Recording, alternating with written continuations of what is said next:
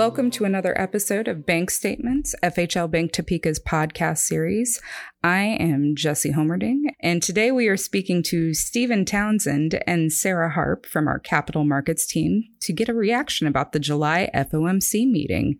Stephen, Sarah, thanks for joining us today. Do you guys mind telling the listeners a little bit about what you do at FHL Bank? Yeah, good morning, Jesse. I'm the Director of Investments and Balance Sheet Strategy here at FHL Bank. Relatively self-explanatory based on the title. I oversee our investment function while also working on guiding our balance sheet, such as size, composition, interest rate risk, capital, and capital management strategies.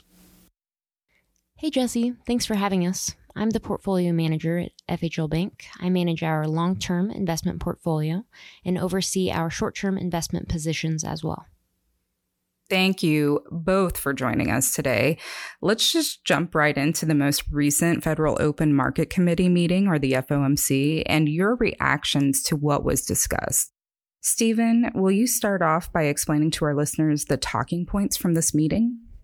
Well, since the hiking campaign began back in March, the FOMC's focus has been bringing down inflation, and that's really no surprise to anyone right now. So there are a few key takeaways from last week's meeting.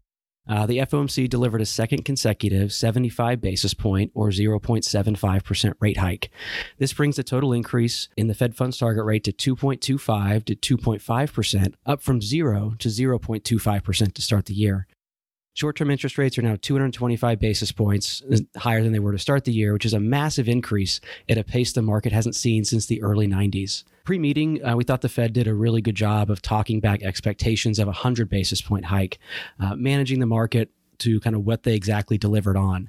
It's interesting for us as market participants, when a day or two before the meeting, we were already focusing on the next press conference, what and how would Chairman Powell address in the next round of expectations. One key pillar with this rate hike, kind of underpinning the Fed's strategy overall, is the strength of the labor market.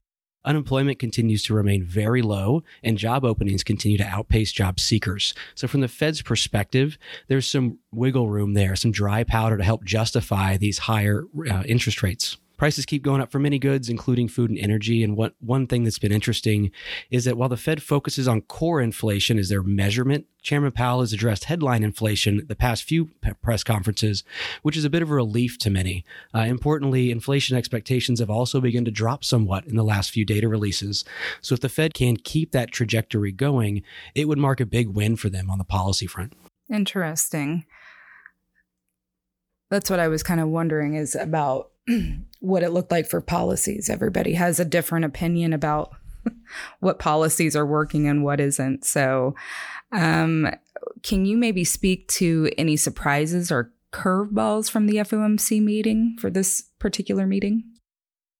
Maybe not from the release or the meeting itself, but really the most surprising thing came actually the day after the meeting when the second quarter GDP number was released. This was the first view. Again, there will be 3 total views of the GDP, but it caused a lot of noise. And so it made kind of teasing apart the market reaction a little bit more difficult.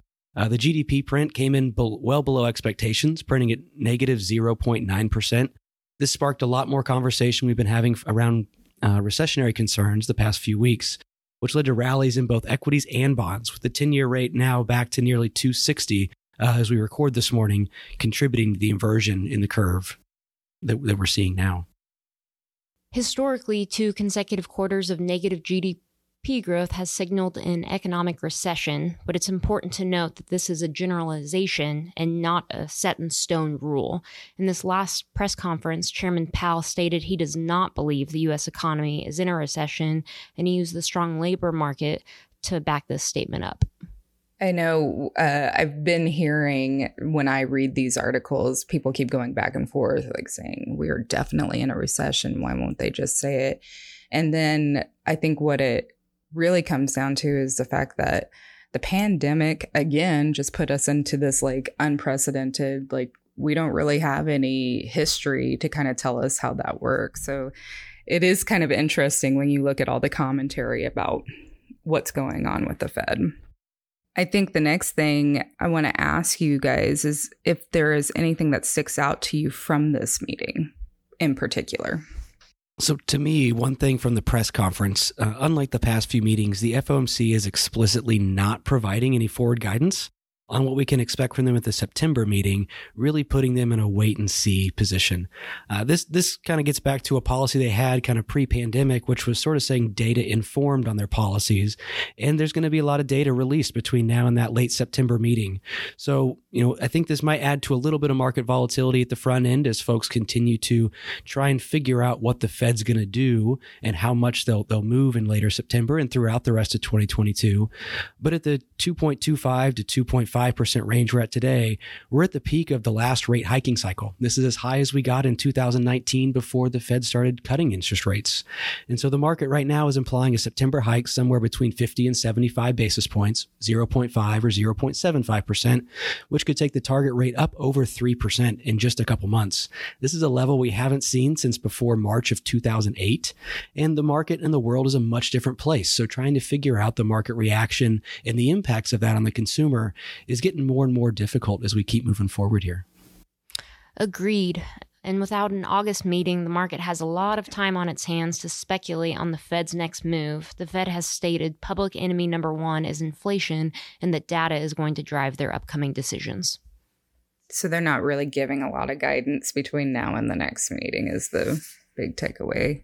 One thing that we'll be watching here over the next week or so, the Fed goes into a blackout period before their meeting, and post FOMC meeting now, we're already even this morning starting to see some governors come out, kind of talk to market expectations. I think they tend to wait and see how the market reacts, and they kind of come out and try and provide some soft guidance. But again, no official guidance from the FOMC. But what we've heard so far is we're going to focus on the data, and inflation is the most important thing for us to bring down. My final question is, what have you seen that members are doing with what's going on in the economy right now? Yeah, so in our capital markets area, we don't directly interface with a lot of members. We do talk to some from time to time, but what we do see is the member activity. We see what they're borrowing, we see what kind of products are, and we need to know that information because it impacts how we fund and how we hedge our balance sheet to try and keep our cost of advances as low as we can. So when we do kind of look and see what folks have been doing the last month or so, it's been a bit of a mixed bag. We've seen various strategies against this kind of market backdrop, from some institutions staying short at what are pretty attractive front-end rates, to some terming out funding as they've seen some loan demand and some deposit runoff at their institution. We've even seen a few banks take down some variable rate SOFR indexed advances to lock in a borrowing cost or a spread that takes some of the guesswork out of their funding costs going forward, because that advance will move with short-term interest rates. So we'd encourage our members to kind of reach out to their regional account managers, work with the lending desk or our member solutions area to talk through ideas that can best fit for their institution. Rarely, in my experience, does a one-size-fit-all strategy exist. So let's get on the phone. We have a lot of great folks here at FHL Bank who understand our members, understand their balance sheets and their business. So let's get on the phone and let's talk through some specifics and come up with what ideas or products could work best for them.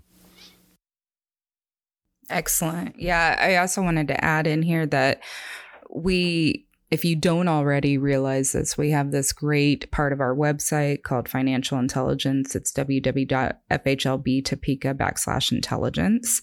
And there we have a lot of strategies, maybe based on what we've seen members doing. We also have a lot of resources. Recently, we came out with our quarterly report, our member trends report, and these are really dialed into what's going on in our district in Colorado, Nebraska, Kansas, and Oklahoma. So again, all of these resources can be found at our website, or like Stephen said, give us a call and maybe we can talk through a few strategies with you. But thank you both again for joining me today, Sarah and Stephen. I appreciate your time, and we can't wait to have you back to share about the next FOMC meeting. Absolutely. Thanks for having us, Jesse. I appreciate it. Jesse. And we'll see you next time on our next episode of the Bank Statements Podcast. The Bank Statements Podcast is brought to you by the Federal Home Loan Bank of Topeka and our members, the community financial institutions in Colorado, Kansas, Nebraska, and Oklahoma. To learn more about our cooperative and get the most out of your membership, reach out to your regional account manager or our friendly lending staff at 800-809-2733.